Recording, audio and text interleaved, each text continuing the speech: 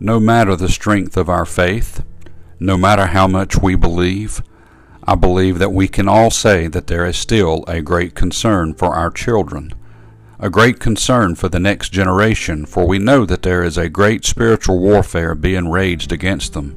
We're concerned about their physical health. We're concerned about their minds and the things of this world that are coming at them. Why do I say that? Because it overwhelms me as well. I know that when the spiritual warfare is waged against us, that there's a battle going on that sometimes, well, it's hard to comprehend. It's hard to imagine that there's something out there that we can't see that is so much against us that it wants to see us destroyed. But it's there. Paul knew it.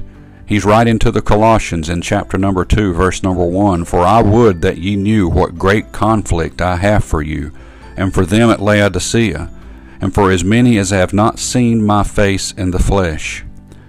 That name, Laodicea, I'm sure to many of you it sounds very familiar.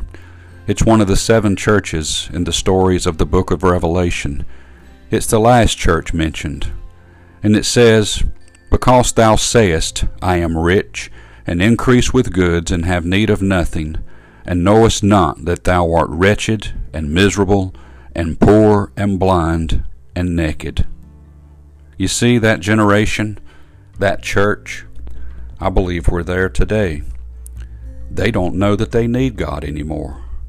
So yes, Paul saw a conflict. He saw a need for concern. And he wrote to them, and he was concerned. You and I, we ought to have a concern today for the generation that's really in front of us. That's our children. The next church. Maybe the church of Laodicea in a spiritual sense. Let's be concerned for them. Let's not worry. But let's pray God moves upon them, that they see that they need Him. We all need Him. Let's pray God moves upon this next generation and all of us today. May God bless you and have a wonderful day.